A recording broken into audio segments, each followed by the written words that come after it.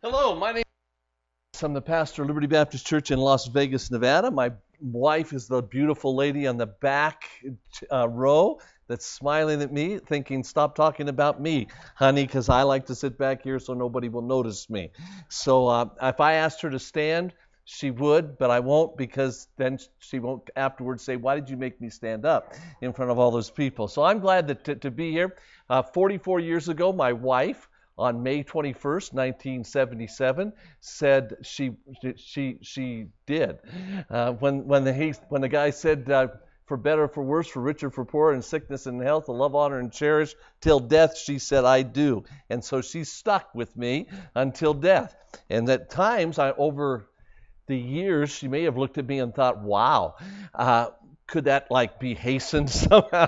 Because it's tough to live with a guy like me. The fact of the matter is we got married. We started dating actually about 48 years ago. I was a freshman in Bible college. I decided at 16 years old. I felt called of God at 16 years old. I was born and raised in Las Vegas, Nevada. Went to church all my life. Nobody ever told me how I could know for sure I was going to heaven. I wanted to find out how I could know for sure I was going to heaven, but nobody told me. And once I got to a point where I realized that a person could know they're going to heaven, I thought I want to spend the rest of my life doing that. I felt called to go to Bible college. I went back to a place in Lynchburg, Virginia called it was called Lynchburg Baptist College back then, and then it became Liberty Baptist College, and now it's Liberty University. Went there. I said to myself, I'm not going to date anybody for 4 years. I'm not going to look at a girl for 4 years. I'm going to be like a monk in a monastery. I'm going to focus on Jesus. I'm just going to love Jesus. I'm just going to care about Jesus. I want to find out all about the Bible. I want to know the Bible so I can share the Bible with everybody. That's what I'm going to do. I made that commitment in September, and I met Anna in October. And through a series of circumstances that I thought was ordained by God, but I found out was manipulated by my wife. She was watching me, and she found me attractive for some reason. You know, you see a man, so she said she was interested in getting to know me, and she did some things in order to get to know me. We had. Let me explain. We had our campus was not developed yet. We lived on an island out in the middle of the James River, which was a camp during the summertime. And when they decided to start Liberty Baptist College, they thought, where are we going to house these students that are going to come? And so they decided to house them in their summer camp, which was on an island out in the middle of the James River. The problem was it was 15 miles away from where the church was. So you had to ride buses from the dorm campus to the church where we had the school, the classroom campus. And so you had to do that every morning. You had to get up early and get ready, ride the bus over to that campus. And I thought, I'd never been to college before. I didn't know what to expect. I thought this is what happens. And so we got in our dorm. We got all situated. There was a chapel on that island. There was a recreational area. There was the dining area. Then there was the guys' dorms. And then there was a huge football field, and on the other side of that football field was the girls' dorms. We believed in separation back then, and so that's where they were. And again, every morning we'd have to be at the bus stop about 7:30 in order to catch the bus. I got up at 5 o'clock in the morning because I was working my way through college, and I worked my way through college washing dishes. And so I get up and washing dishes. My wife saw me washing dishes. She thought that was a very attractive thing, and so she saw me. We talked as she was going through the line getting food, and I was out picking up dishes, and we talked from time to time. My wife is a detail organizer. She organizes things, she plans things, and she is meticulous in what she does. So if she's going to go somewhere, she's going to be the first person on the bus. And so her plan every morning was to get up, get on the bus before everybody else that should get up, get ready, get down to the bus and be the first person on the bus. On the other hand, I sort of fly by the seat of my pants. I just sort of do what I do, and And she noticed that. Also, she noticed that I don't like to stand in lines. And so she didn't like to stand in lines either. She was the first one in line every day. And so when the bus opened, the door opened, she was up there. Well, what I did not know was this. She got on the bus and she had noticed me. And so she would get on the bus. Now, since our campus was divided, you had to take all the books for the entire day with you on the bus. So she got up on the bus. She would go down and she would go down about 4 or 5 rows in on the bus. She would sit down. She would take her books, put them right next to her, and then she would turn around and look out the window. And she noticed that I was going to be the last person on the bus. So she knew my pattern. I would run out. I would look out my dorm window. When the line got down to nothing, I would run out there and I'd get on the bus. I ran out, I'd get on the bus, but understand, she's sitting on the bus. She's sitting on the bus. She's got books piled next to her, and she's looking out the window. Nobody wants to disturb this cute girl that's looking out the window and saying, "Would you move your books so I can sit there?" So she waited. She got on the bus, sat down, put her books out, and just looked out the window. And then when she saw my head pop up coming on the bus, she would wait till I was just about there, and she'd pick up her books and put them on her lap. And every day I'd walk by and say, "Nobody wants to sit by this girl. Why?" And I thought, this must be of God. This is God making opportunities for me. And I sat down.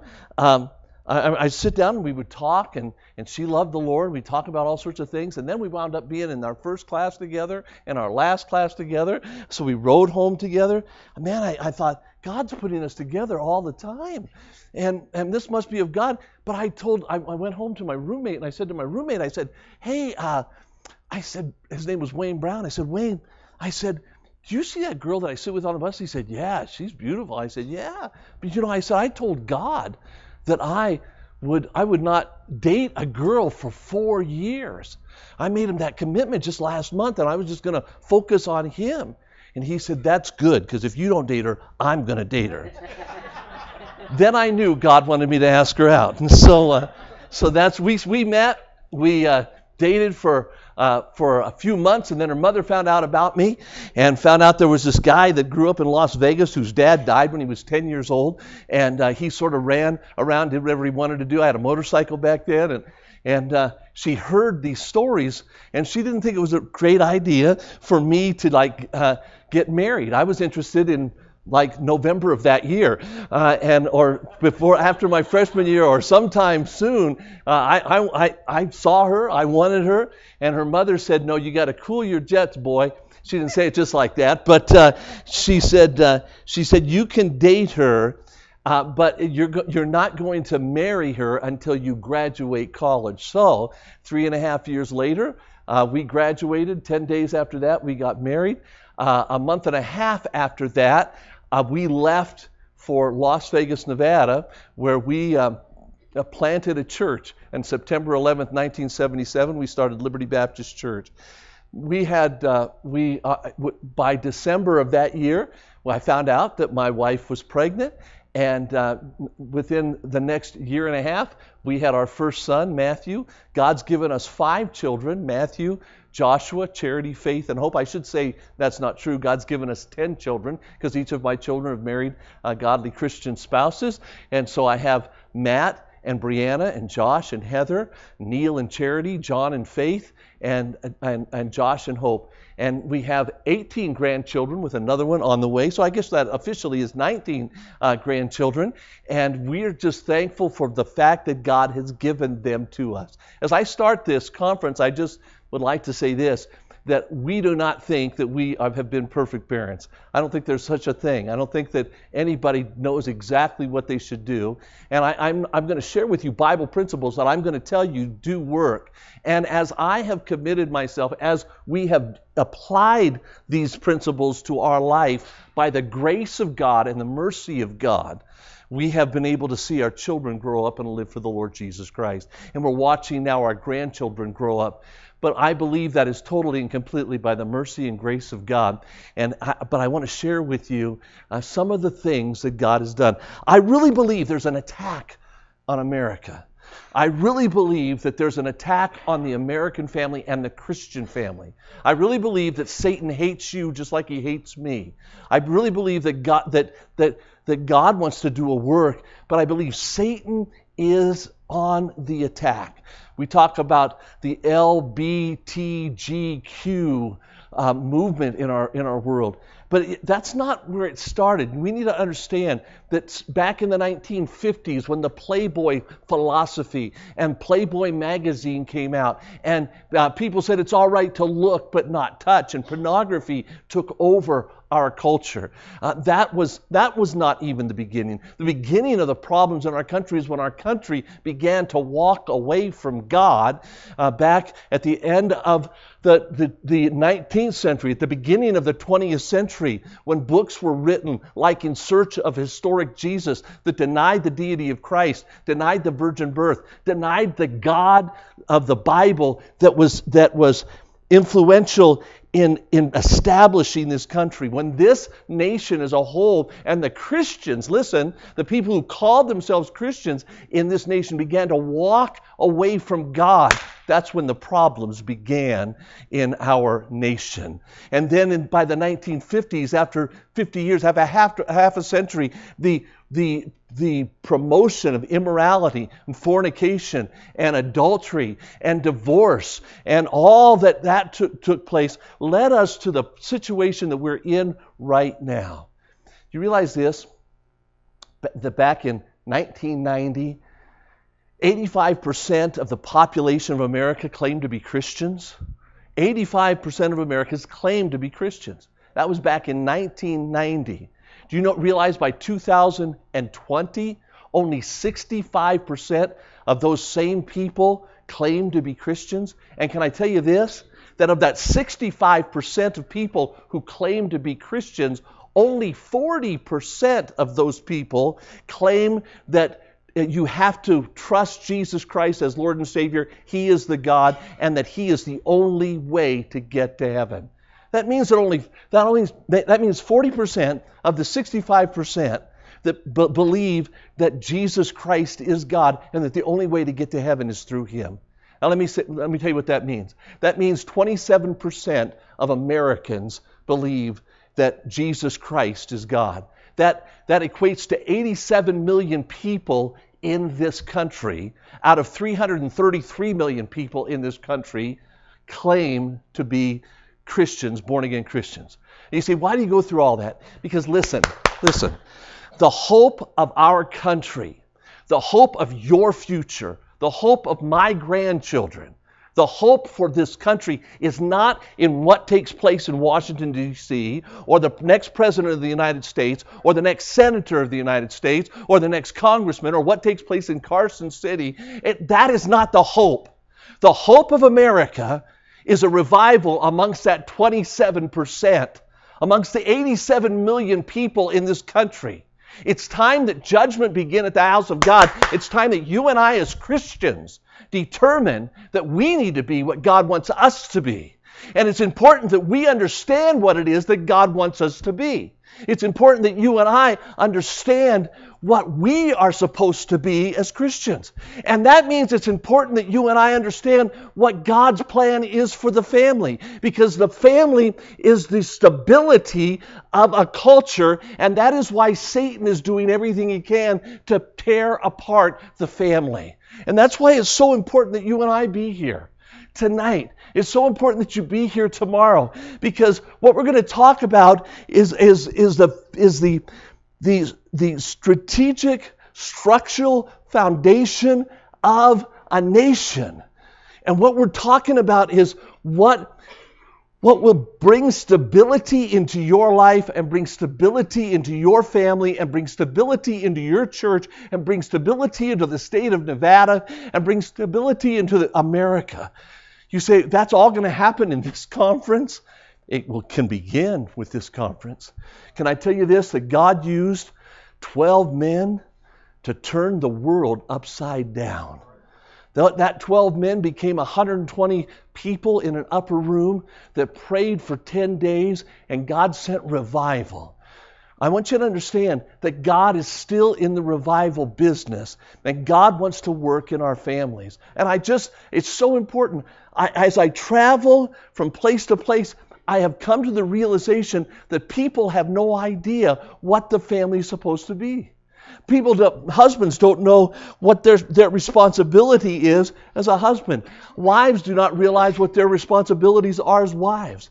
And we have the whole culture, the whole corrupt American culture, 75% of the people that deny Christ, who are telling us how we, as kingdom people, are supposed to live. Now, I want you to understand that in our culture, if it's true that 87% or 87 million people in this country are Christians, then what we need to do is understand that we live by different principles, by different priorities.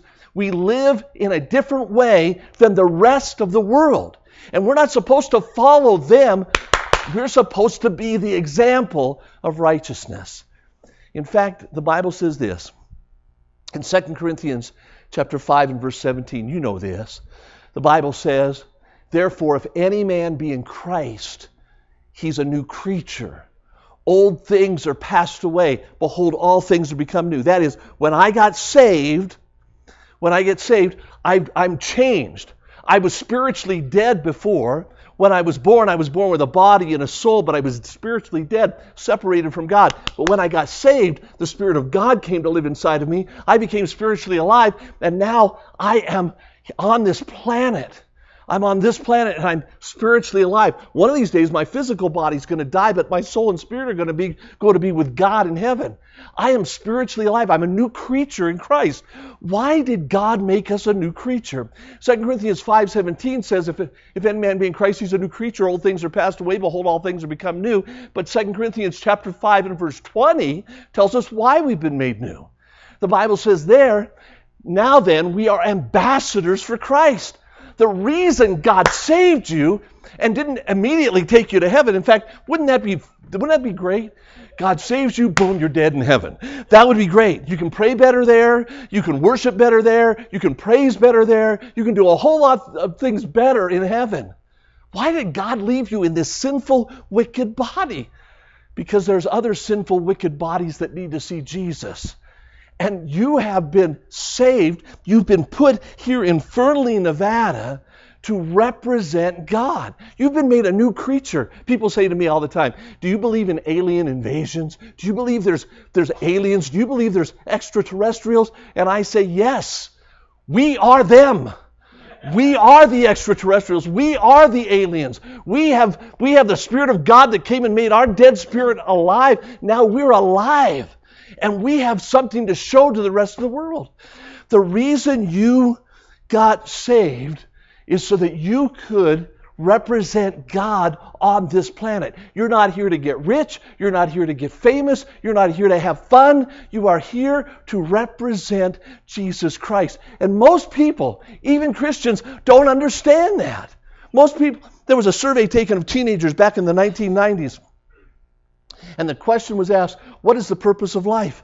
And the answer by 80% of those people that were questioned was sensual satisfaction.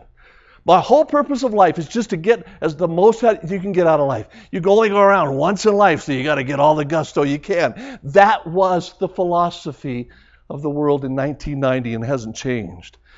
That's what a lot of Christians are looking for. What's the next thing that's going to make me happy? What's the next thing that I'm going to get? What's the next place I'm going to go? What's the next possession? What's the next relationship?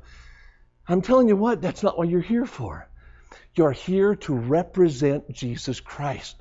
And that's what God wants us to understand. But that's not just true of you as an individual. The Bible says in Ephesians chapter 5 and verses 31 and 32, the Bible says, for this cause shall a man leave his father and mother, and shall be joined unto his wife, and the two shall be one flesh. That's talking about marriage.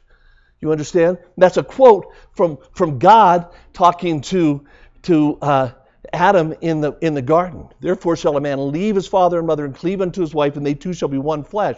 And then Paul adds this statement. He says, this is a great mystery, but I speak concerning Christ and the church. Not only are you as an individual supposed to represent Jesus Christ, you need to understand that your marriage is to represent to the world what it is like to have heaven on earth. You say, well, preacher, I'm not doing so well. A lot of people get married and they're like the lady that was in the counselor's office. She said, when I got married, I was looking for the ideal. She said, I got an ordeal. She said, now I want a new deal. And a lot of people are living that way. A lot of people are saying, what in the world did I get myself into? Man, I got involved. How in the world did this happen? When my son, Matthew, was about 4 years old, we were starting the church. And I was the pastor and the youth pastor and the children's director and the song leader. And so the church was young, and I was doing everything around the church. And so one of the things we did was, since we're only 4.5 hours from Disneyland, once a year we would take all the teenagers to Disneyland, and that was a teen trip, and I would take the teenagers because I got to go for free, and I'd take my family with us, so we'd go to Disneyland. It was a ride in Disneyland called Space Mountain, and we would take the kids. The teenagers would all want to ride Space Mountain. Matthew was only 4 years old, 5 years old. He wasn't tall enough to ride Space Mountain. And so he would go up and ask if he could ride, and they'd measure him, and they'd say, you're not big enough. And so he got to a point where he would ask all the time, when will I be big enough to ride Space Mountain? So we went to our house, and we marked a little marking on the side of the wall and said, when you're that big, you can ride Space Mountain. One day he measured himself and he was that big, he could ride Space Mountain. He's excited about that. He comes and tells us about it and starts nagging us. I said, okay, you want to ride Space Mountain? Yeah, we're going to go to Disneyland next weekend. Yeah, I'm going to ride Space Mountain. I want to ride Space Mountain. We took him to Disneyland that day. We got inside. As soon as we got through the turnstile in Disneyland, he said, can we ride Space Mountain? I said, Anna, do you want to ride Space Mountain? She had heard it enough. She said, yes, go. And so me and this 5-year-old are running down Main Street to get to Tomorrowland. We make a sharp right turn, enter into Tomorrowland. We go past Star Wars. I don't even think Star Wars was there at the time. We went past there. We got over to where Space Mountain was. He stood up real tall, and he was tall enough to ride Space Mountain. There was nobody else there. We ran up this moving walkway. We ran through where all the chains where hundreds of people were going to be standing in a little while. We got to the inside of Space Mountain. As we got inside, there's this great big hall, and all of a sudden you could hear the noise.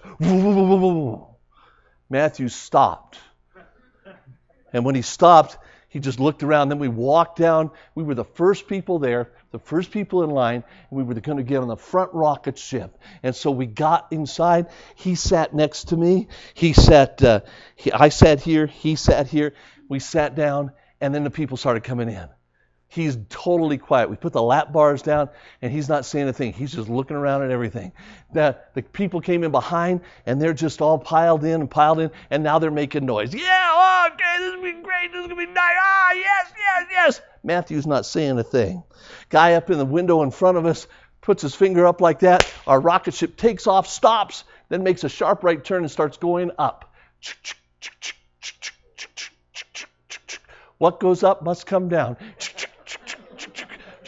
It's going up. We get to the top, and boom, we're taking off. We're going by asteroids. We're going by stars. Galaxies are everywhere. Everything's going on. People are screaming. Everybody's hollering. Everybody's happy. Not a sound coming from this side of the cart. We get all the way around. We come to the last stop. The lights are flashing. Boom, boom, boom, boom. We stop. Boom. When we stop, it slows down. We come to the final end. The lap bar goes up. I looked down at Matthew and I said, Matthew, how did you like Space Mountain? He said, I would never take my child on a ride like that. I think sometimes people get married and they say, God, I would never have taken my child on a ride like that. What in the world am I doing? Where in the world? Who am I married to? I didn't think he was going to be anything like that. And that is why we need to look at what God says about marriage. There's a basic problem in marriage, and the first thing is this. And here's your first notes here. We need to understand God's basic plan. The basic plan. What is God's plan for marriage? You see, again, today we have the lesbian, the bisexual, the transgender, the gay, the queer. We have people who are living in premarital sex, extramarital sex, adultery. We have common law marriages. What is God's plan? What is God's plan? If you go into Utah and you go to a center of Utah, you can find people who believe that it's a good plan for one man to be married to multiple wives. What is God's plan? God's plan is given to us in Genesis chapter 2, verses 18 and 24 and 25, where the Bible says this, "And the Lord God said, it's not good that man should be alone." It's not good that man should be alone. Years ago, I was listening to James Dobson. James Dobson was telling the story of being at home one day. He was at home by himself. His wife came to him. His wife's name's Shirley. Shirley came to him and said, "Now, James, I'm going to the store. I'm going to be gone for a couple of hours. Now, you need to understand you're in charge of the children, so make sure nothing happens." And James Dobson said, "I'm James Dobson. I mean, I know about children," and I'm sure he didn't say that, but he said, you go, I'll take care of them. So he got busy in his office, as men will do, and all of a sudden a half hour went by and he realized there's no noise. There's no noise. He gets up from his office, he walks out to the den. In the den, there's his little daughter, Danielle, and he says, "So where's your brother?" She's playing with her dolls, and she said, "I don't know." He starts walking through the house. He said, Ryan, where are you, Ryan?" Ryan is gone. Now he begins to panic. He's panicked not because he cares that Ryan's gone. He's panicked because he knows what his wife's going to do to him when he comes back and Ryan is not there. And so he doesn't want that. He starts running. He goes out the front yard. He's not anywhere in the front yard. He goes out to the backyard. He heads out in the backyard. As he's out in the backyard, he looks out in the alley. Out in the alley, there's an old truck with the tailgate down, and he sees Ryan. He sees Ryan hanging off of the back of the truck. His legs are dangling, and he hears Ryan saying something, but he can't make it out. He gets a little closer and a little closer, and this is what he hears. "Somebody help the boy. Somebody please help the boy." I want you to understand that God says, look, when he looked at man and he saw that man was all alone. I think of that story every time I read this verse. He said, it's not good that man should be alone. Somebody needs to help the boy. The man does not do good, so he says, I will make him a help meet for him. Therefore shall a man leave his father and mother, and shall cleave unto his wife, and they shall be one flesh. And they were both naked, the man and his wife, and they were not ashamed. God's plan is very simple. God's plan is this, and this is the next slide. God's plan is for the family is one man serving one woman for one lifetime. That God's plan is one man serving one woman for one lifetime. That is, in a nutshell, what God instituted when he instituted marriage, when he instituted the family. You say, wait a minute, what is this serving stuff? Well, you'll see that tomorrow morning. The Bible tells us very simply that the man is to love his wife the way Christ loved the church. And the Bible says this, that Jesus did not come to be served, but to serve. Men need to understand, you need to understand, you're the head, I'm the head of the home. Yes, you are. You are the head servant in the home. You need to understand that. That's Bible. And we'll see that tomorrow. But the Bible says, look, the basic plan, according to God, he didn't wait. Listen, he didn't wait till chapter 3, chapter 4, chapter 5. He didn't wait till Numbers and Deuteronomy. He didn't hide it in Leviticus so nobody would ever read it. He got it there in chapter 2 of Genesis. He said, here's the plan. You take her, you keep her, you serve her for the rest of your life. That's what you do. Wow. And God never disannulled that. Now, you say, that's the plan, then what's wrong? Here's what we want to look at, the basic problem. What's the basic problem? What is the problem in marriage? God tells us, God lets us know why we have problems in marriage. Now you got to grab a hold of this, because everything else we're going to say this weekend is off of this truth. The Bible tells us in the last days, perilous times shall come. Perilous times shall come. Now, the fact of the matter is, the Bible says it in this way in 2 Timothy. I think this verse is in your notes, but look at this. It says, "This know also, that in the last days perilous times shall come." What's going to happen? For men, that word men, it's a Greek word that means mankind. So you ladies aren't off of the hook here. He's not saying to your husbands, he's talking to all of us.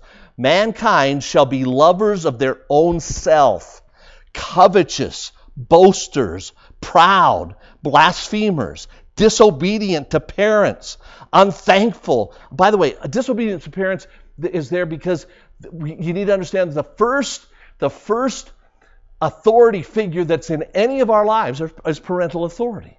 And so disobedience to parents means disobedience to all authority. It's a spirit of rebellion. And Samuel tells us that rebellion is like the sin of witchcraft. So it's satanic to disobey your parents. Unthankful, unholy, without natural affections. That's talking about the whole homosexual LGBTQ movement. Without natural affections, truce breakers, false accusers, incontinent. That means they lack self-control. Fierce, despisers of those that are good, traitors, heady, high-minded, lovers, catch this, lovers of pleasure more than lovers of God, having a form of godliness, but denying the power thereof. Having all of this and then claiming to be speaking for God. Wow. You say, when do the last times begin? Are you really sure we're in the last times? Yeah, these times are here. You say, how do you know that? Because the last times didn't start 50 years ago or 100 years ago. The last time started in Acts chapter 2. In Acts chapter 2, Peter stood up at Pentecost and he said, "Beloved, these are the last times spoken of by the apostle or by the prophet Joel. The last times have been with us for the last 2,000 years. We're living in this time. What are people going to be like in this time? Look at it in your notes. Men shall be self-centered and self-serving. Mankind, that is, as husbands and wives, self-centered and self-serving. Lovers of themselves. I want what I want out of my life. I want what I want. Listen, when I come home at night, what do I want? This is what I want. When I come home at night, I want my wife to come and to the door and say, "Honey, you're home. Welcome. Come in." I want my children to say, "Oh, Father, come, sit. You take your recliner. Sit here. The remote belongs to you, Father. You paid for this. It's yours. Sit back. What can we do for you?" I want my wife to come dancing. "Is there anything that I can do for you?" You say, "Why do you want that?" Because I'm selfish and self-centered, just like you. Do you say amen here? Can you say amen here? That's what I want. That's what I want. And that's what you want. Why? Because we are lovers of ourselves. We are covetous. When I see somebody else has got something, I want it. We're covetous. We're boasters.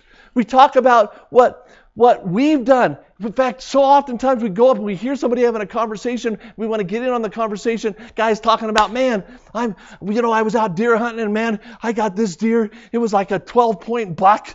And the guy says, "I can't wait till you stop talking so I can talk about my 13-point buck. I got this Jeep. Man, it's nothing like my Jeep. And I'm waiting for you to stop talking so I can brag about what I've done." We're boasters. We're proud. We're proud. We don't like anybody pointing out our problems. Why do we get upset when somebody's pointing out our problems? When our wife says to us, "Hey, you got a problem here." I don't want to hear her telling me my problems. Why? I'm proud. We're blasphemers. The word blasphemers means to be an evil speaker. means to speak evil of other people. It's so easy to say bad things about other people, even other Christians. We're unthankful. We don't say thank you. My son, Joshua, when he was a little kid, he was restricted in his eating pattern. And I'll talk a little bit more about that tomorrow, but there were some certain things he couldn't have. Whenever he got to eat, whatever he ate, whatever his mom fixed, he would always say, "Oh, thank you. Thank you." He was like the kid with the hollow leg. It didn't matter how much you shoved in. He didn't get any fatter. It just went down in that hollow leg. I mean, he just ate and ate, but he was always thankful. But we live in a culture, we complain. "Oh, my third car is broken." We complain about the house isn't what it should be, but you've got a house. We complain about the job, and yet you've got a job. We're so unthankful. We're unholy. Unholy. We think about ourselves, and we think about what will satisfy me, not what will bring glory to God. We're lovers of pleasure more than lovers of God, and that's the problem we have in our country. That is the problem we have in our world. That describes our entire world, and that describes you. Can I point this out? I'm not talking to the person sitting next to you. You say, "I feel like this is very personal, Pastor." That's what I intend it to be. I'm talking to you. "I wish my husband was here." No, he's not. I'm talking to you. "Well, my husband is here." Well, then I'm talking to you, husband, too. I'm talking to you. What I'm saying, you say, "What are you saying?" I'm saying that you are a lover of your own self. You're covetous. You're proud. You're a boaster. You're a blasphemer. You're disobedient to your parents. You're unthankful and you're unholy. You say, "Well, how can you come into our church and tell us that?" Because I find these people everywhere. You're part of the human race. Say amen to that. Listen. Now, here's the problem. Here's the problem in marriage. Okay, listen. When two people from this society get married, they bring these attitudes and actions into the marriage relationship. When you got married, when I saw Anna, I thought, "That is beautiful. I want that. That will make me happy the rest of my life. I'll do whatever I can to convince her that I'm not the person my mother knows I am. I'm going to do everything I can to get her to marry me." Why? Because I wanted what she had. I thought, she'll make me happy. When she saw me, she said, "That is a hunk of man. Man, a hunk of burning love." She said, "I want that man. That man will make me happy." We are selfish. We want what we want. Now listen, any marriage in this present age is basically the union of two self-centered people. This is always going to cause problems. It's always going to cause problems. Let me tell you what happened. My wife is selfish and self-centered. I am selfish and self-centered. We got married to each other, and we created 5 more just like us. You understand? So running around my house, there were 7 selfish, self-centered sinners, always wanting what they want for each other, or wanting for themselves. That's who we are. That's by our sinful nature. The Bible tells us this. The Bible says there's, and we'll see this in just a minute. Look at all the passages that tell us that, but I want you to understand this. That is who we are. Now, some of you are saying to yourself right now, "Oh, this doesn't apply to me. You understand, in my marriage, I give it all. I give everything. I've followed him to the ends of the earth. I've sacrificed everything for her. I'd do anything for her. I'll do." You're talking to my spouse, but you're not talking to me. And the reason you feel that way is because, number one, you're filled with pride. You're filled with pride. You ever have an argument with your wife? You ever have an argument with your husband? The Bible says in Proverbs, "Only by pride cometh contention, but with the well-advised is wisdom." The reason you fight with your spouse is because you are proud, and you're too proud to admit that you're wrong. You say, "I don't believe that. With my heart, with my whole heart, I feel I'm right." Well, the Bible says that your heart is wicked. The Bible says that the heart is deceitful above all things and desperately wicked. Who can know it?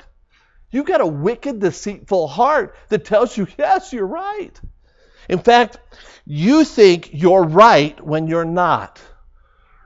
You think you're right when you're not. You sincerely believe you're right when you're not. The Bible says in Proverbs chapter 16 and verse 25, there's a way that seemeth right unto a man, but the end thereof are the ways of death.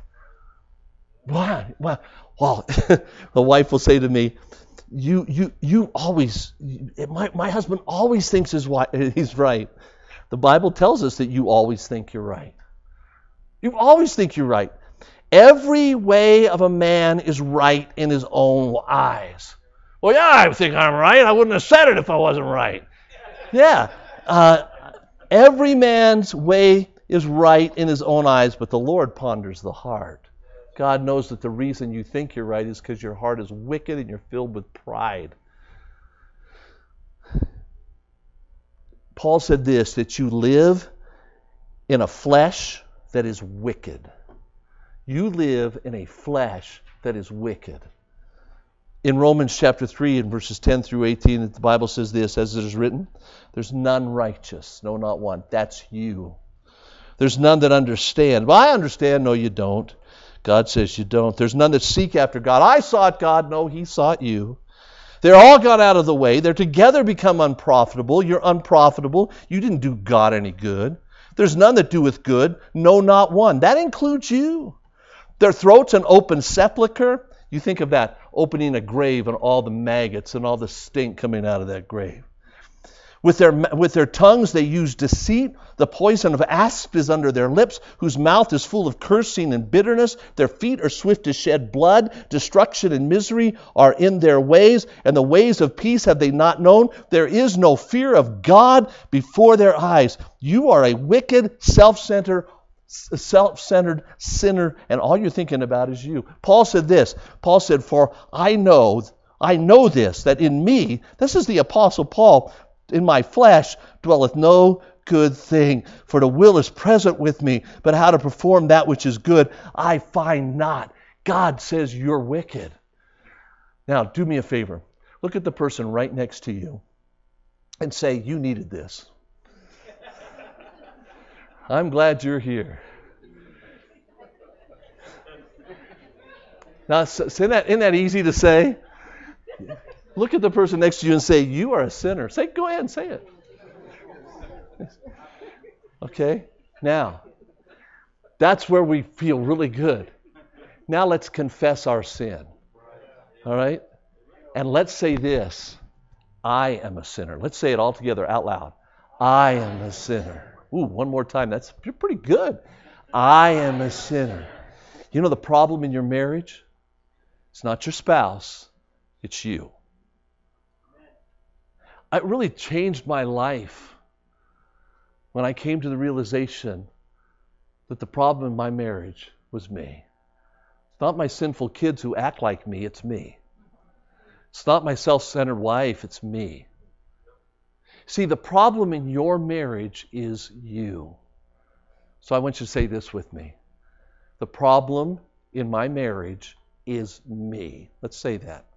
The problem in my marriage is me.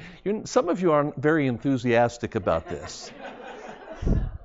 But let's try it one more time. The problem in my marriage is me. And when I come to the realization that the problem in my marriage is me, then God can fix the problem. And God can make me what God wants me to be. Men in our society have marital problems and they fight with their wives because it's hard for two people who sin to live together. Is that profound? That's why we have fights. The Bible says this in James chapter 4 and verses 1 and 2. It says, from whence comes war and fighting among you? Why do you fight with your wife? Let's just put it right in there with marriage. Why do you fight with your wife? Come they not hence, even of your lusts that war in your members? I need some rest. I need some attention. She's not with me when I need her to be with me. He doesn't listen to me. We're not in love like we used to be. That means he doesn't listen. He doesn't make me feel the way I used to feel. It's all about us. From whence come wars and fightings among you? Come they not hence of your lust that war in your members? You lust and you have not. You kill and you desire to have and cannot obtain. You fight and you war that you have not because you're asking the wrong person. You're not going to Jesus. You have not because you've asked not. Wow. So, we've seen God's basic plan. We've seen the basic problem. What's the basic solution? Now look. The basic solution is the destruction of the sin problem. That the solution to the destruction the sin problem brings to the marriage is the elimination of sin. Isn't that simple? So if I just get rid of my selfish, self-centered flesh, then everything will be fine. The problem is that only takes place at death. You see? And we're not one of those cults that have mass suicide, so we can't do it. That's not going to cause, or that's not going to happen. So, look at the next statement. This cannot be accomplished in totality until our bodies are changed at the rapture. Look, when you got saved, you had a body and a soul, but your spirit was dead. You got saved. Your spirit's alive. You have a perfect spirit. Your soul is redeemed, but your body still wants to sin. So it's not going to change until the rapture. At the rapture, you get a new body. It can, however, be controlled by a daily surrender of ourselves to the control of the Holy Spirit. Okay, now what does that mean? In Ephesians chapter 5 and verse 18, the Bible says, "Be not drunk with wine wherein is excess, but be filled with the Spirit." The Bible tells us this, that we need to daily surrender ourselves to the Holy Spirit of God and allow Him to control us. Why? Because if not, my flesh is going to control me. And when my wife doesn't treat me right, or when your husband doesn't treat you right, or when your children aren't behaving, or whenever your flesh is going to say, you need to get revenge, everything. The flesh will control you. Unless you say, God, I want you to know, I recognize that you are the master and I am the servant. You are the one that's in control, and I just want to do whatever you want me to do. My purpose in life is to represent God, and the way I do that is by being a servant to those that are around me. Man, if we could grab a hold of that, and you say, I can't be a servant. Why? Because I'm selfish and I want what I want. And so every day, I have to do this. I have to get down on my knees every day, and I have to say to Jesus, Jesus, I recognize that all I deserve is hell. I recognize that you deserve glory and honor and praise. And I want to be your servant, and I pray that you'll control me, that I might represent you in everything that I do and say. That's humbling yourself before God. Isn't it interesting that great revival verse says this? If my people, which are called by my name, will humble themselves and pray and seek God's face and turn from their wicked ways. You know what's going to happen? When you get down before God and you say, God, I want you to control me, He's going to say, first of all to you, in the Spirit, He's going to say to you, there's some sins you need to confess. Every day I say to the Lord, God, I'm selfish and self-centered, and I know that. I confess that to you. I confess that I've got a competitive spirit. I confess that I want what I want for myself. I confess that it's real easy for me to talk bad about people and to people. God will put in your mind things that you need to confess to Him. See, being filled with the Spirit is not speaking in tongues or doing flip-flops in the aisles or having some weird experience, having goosebumps go up all over my body. That's not being filled with the Spirit. Being filled with the Spirit is you humbling yourself before God and saying, God, I can't be the kind of husband. I can't be the kind of father. I can't be the kind of friend. I can't be the kind of servant you want me to be. I need you to control me. God, show me what I've done wrong. And boom, the Spirit of God will say this and this and this. You say, God, I confess all those things as sin. I don't want to justify any of them. When you do that, the Spirit of God will, then you just ask the Holy Spirit of God. Listen, the Holy Spirit of God will do through you what you could never do on your own. The Spirit of God will do through you what you could never do on your own. Philippians 4:13 says, Paul said, I can do all things. People say all the time, oh, you can do it, just overcome it, just have the positive spirit. That's not what Paul said. Paul said, I can endure anything through Christ. I have to be surrendered to Him daily. And then once you surrender to Him, daily pray for mercy and grace to do what God wants you to do, to be what God wants you to be. Paul said, I'm crucified with Christ.